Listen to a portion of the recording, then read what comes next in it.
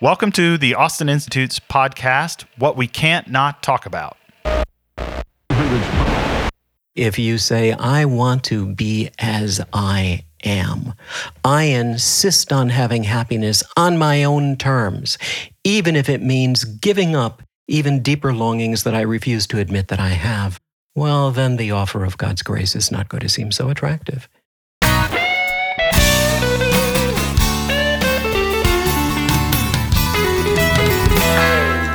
Hello, everyone, and welcome back to another episode of your favorite coffee break Austin Institute's podcast, What We Can't Not Talk About.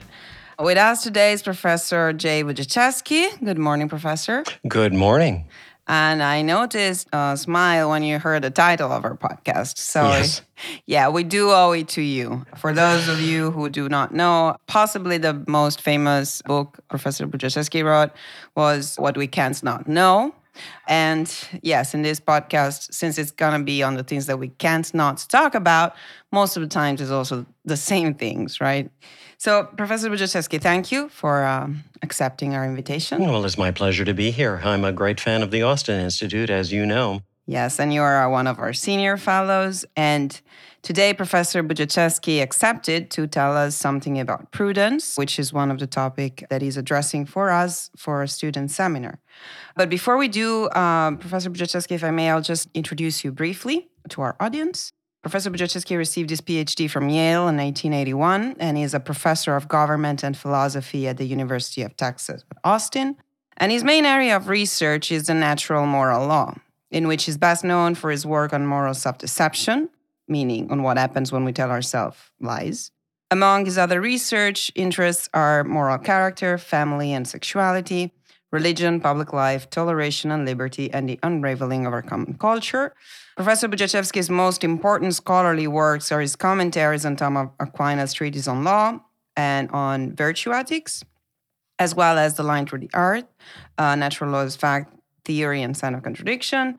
And then, as said, for the lay public, we have What We Cannot Talk About and On the Meaning of Sex.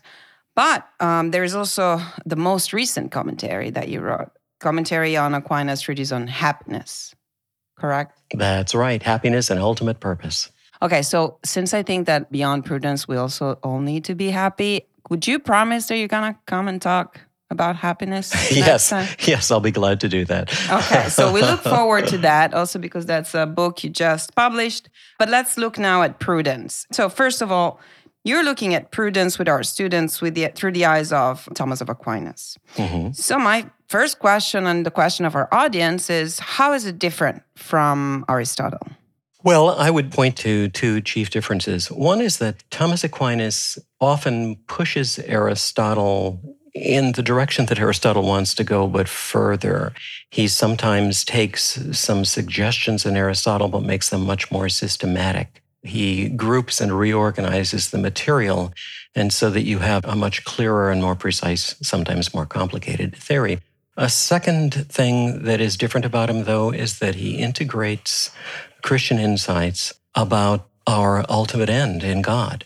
This is something that, in a certain way, Aristotle ought to be open to, because Aristotle says that nothing in nature is there for no purpose, and we have some longings that cannot be satisfied by anything in the created order. So what else is there to satisfy them but God? So you might say that Thomas Aquinas takes Aristotle further along the implications of his own premise than Aristotle himself goes. Would Aristotelians, you think they would all agree with this interpretation? Oh, no. No.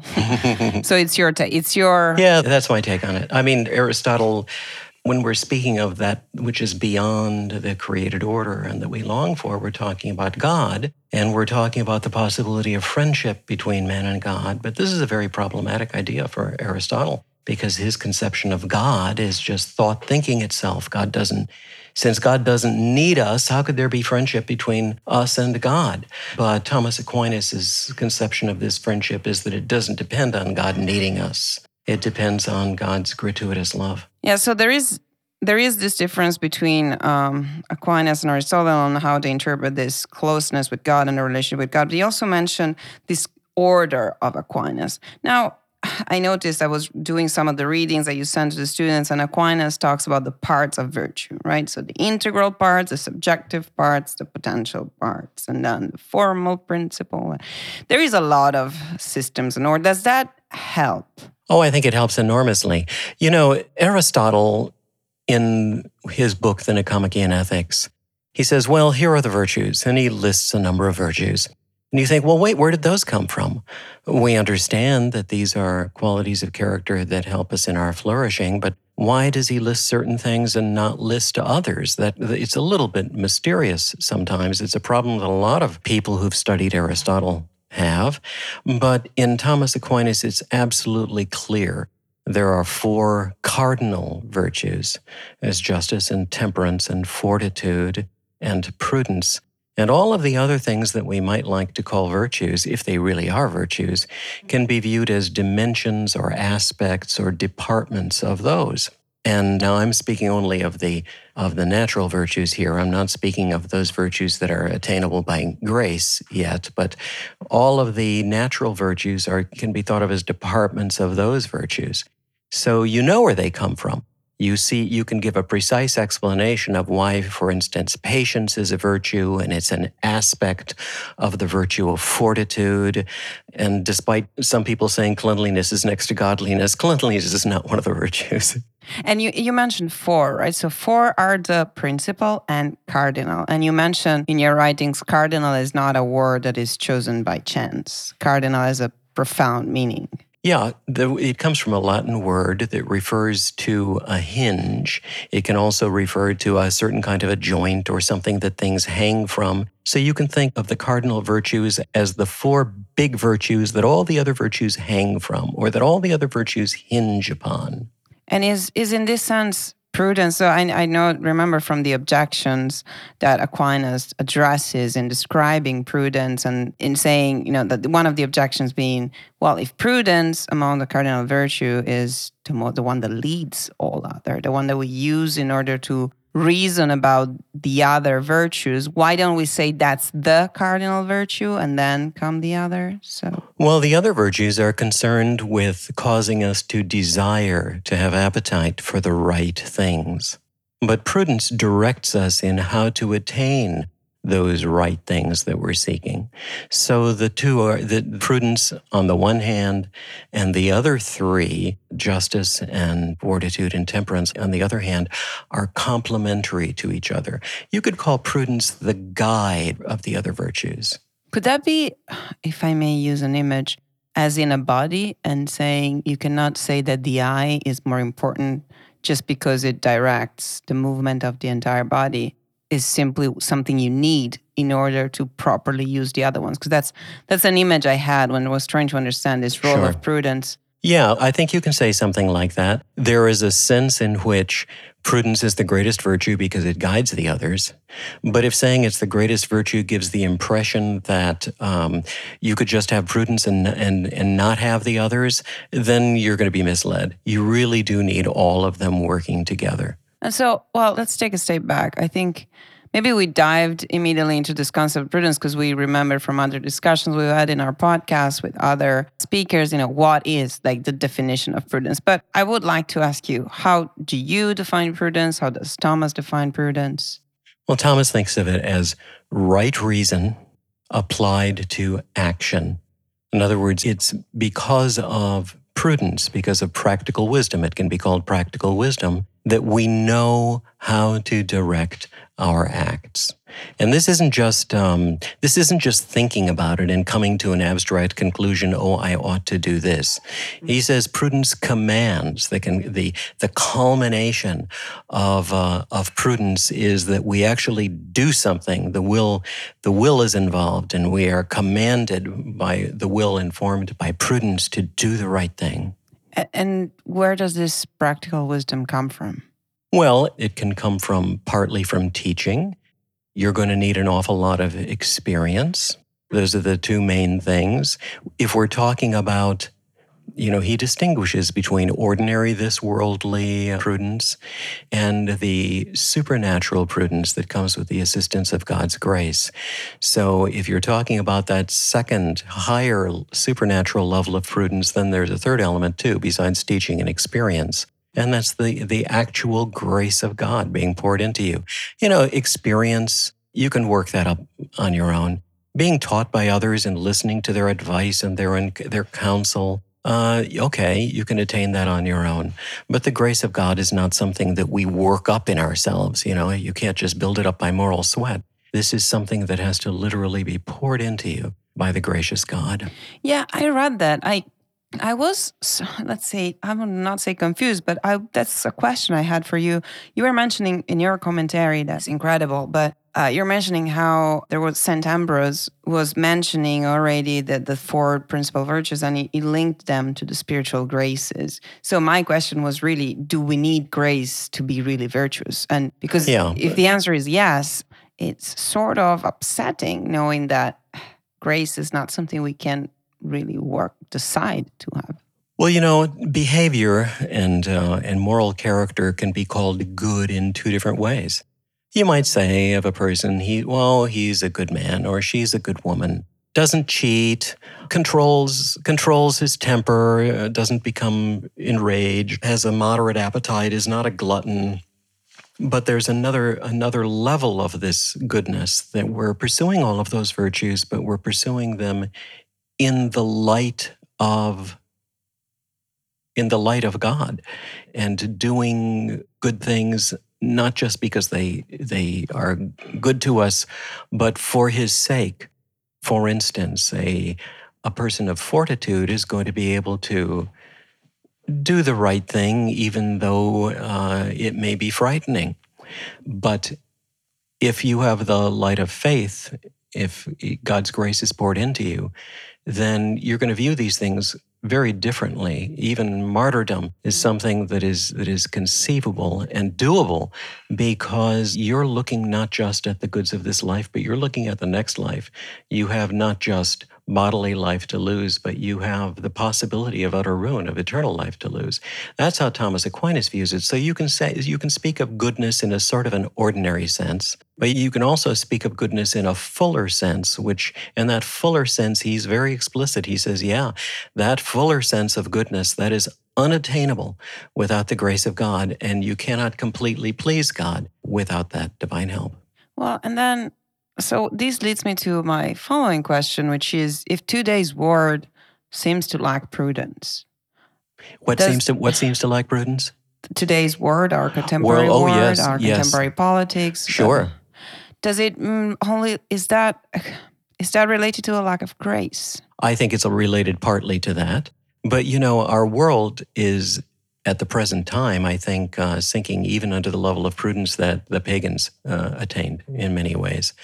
Aristotle was a pretty wise fellow. He had a lot of insight into the goods of human life. And we seem to even be sinking beneath that pagan level now. Sometimes people say that because of the loss of faith, that we're going back to the pagans. Well, no, we're forgetting even some things that the pagans did. In stripping off faith, we're stripping off even a lot of the pagan wisdom. And that's a real problem. Why is that? Why is that? Well, look, why should I... Okay, I am a Christian. According to the Christian gospel, the gospel that is good news, it says, you're messed up, but you can be forgiven and you can be restored to wholeness by God and become friends with God again. That's great. Gee, how wonderful. But on the other hand, if I've been making myself God, and I did this in my own life at a certain point, I spent years. I'd been raised in a Christian family, and I spent years in rebellion against that. I didn't want God to be God. I wanted Jay Budziszewski to be God. And so from that point of view, good news might not seem so good to you because somebody else, the real God, has to be God instead of you being God. And it may mean that you have to change. And also, there are other strange things that happen. If you've done something terribly wrong, but you know about the grace of God, you can repent, you can be healed, you can be forgiven. But if you reject that grace, well, you're not going to be unaware of the moral law because deep conscience, Synderesis, as Thomas Aquinas called it, is built into you. But then the moral law by itself, it has a heart of rock. The moral law by itself can't forgive. And so you're driven to other things. You start saying, well, the awareness of guilt or the awareness that I've done something wrong is just a psychological state that I have to get rid of. Maybe if I use the right drugs, I can do it. Maybe if we change the laws so that change the laws, right? We'll legalize all the things the dreadful things that we want to do, or we'll think of new brain surgery that will cut out the conscience. We can imagine all these kinds of things because you have to desire wholeness for the offer of wholeness to seem good to you. If you say, I want to be as I am, I insist on having happiness on my own terms, even if it means giving up even deeper longings that I refuse to admit that I have. Well, then the offer of God's grace is not going to seem so attractive.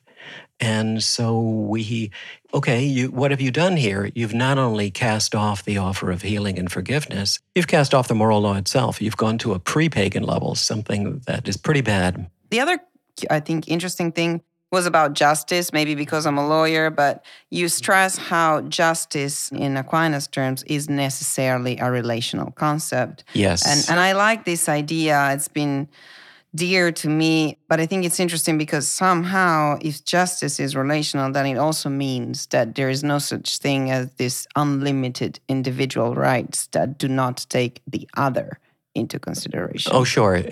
We do have rights. There are some things that are right for me to demand and that it is right that they should be done to me, okay? And from my point of view, we can sometimes speak of these as my rights. But rights themselves, rights aren't things that insulate me from moral demands. They're things that protect the moral good, that protect the well-being of human beings. But justice is also different than the other cardinal virtues for another reason, too. Prudence is the master virtue that guides the others. Temperance brings order into my desires. Courage brings order into a set of other emotions like fear. But justice is not primarily about bringing order to my emotions. It's about bringing order to my relationships, to my actions toward other people. And what Thomas Aquinas says is, therefore he says it's not about passions, it's about operations. That's his way of saying that. Now, it's not that passions aren't involved. Maybe I do the wrong thing to you because I get angry, but I might do the same wrong thing to you for a lot of other reasons. And so it isn't principally, passion comes into it only in a secondary way. The main thing is that my acts toward you are disordered, and that's injustice. Thank you. Yeah, I think that this would just by itself answer to the contemporary doubts that we might have a right to self-destruction, which probably would have sounded crazy some centuries ago, but sounds now to be... Justice is, justice, if you want to put it in a formula, you could say justice is giving to the other what is due to him, what he deserves. And that's, people say, oh, what's justice? Who can define justice? Nobody can define justice. My injustice is your justice. Justice is in the eye of the beholder. No, I think that's pretty clear. Justice is giving to another person what is due to him. It may be that punishment is due to him because he's done something terrible. It may be that honor or reward is due to him because of something good that he did. It may be that it's a transaction. He gave me $6 worth of bread, and now what is due to him is $6 to pay for the bread. But so, okay, that's justice. Yeah, I remember from law school the Latin definition, right? Die honeste vivere, alterum non ledere sum cuique tribuere. So to give each is due. But I would be doing you injustice if I kept you longer for our episode and our first episode, because as you already promised, you at least will come back to talk about happiness. Oh, sure. Happiness and ultimate purpose. Those two things are connected, according to Thomas. Yeah, there's a lot. We need that. We need that a lot, Professor Budziszewski. And thank you again for this episode and for the seminar for the students and for being such an important fellow with your research for the Austin Institute. So thank you once more. It's been my pleasure and honor. Thank you.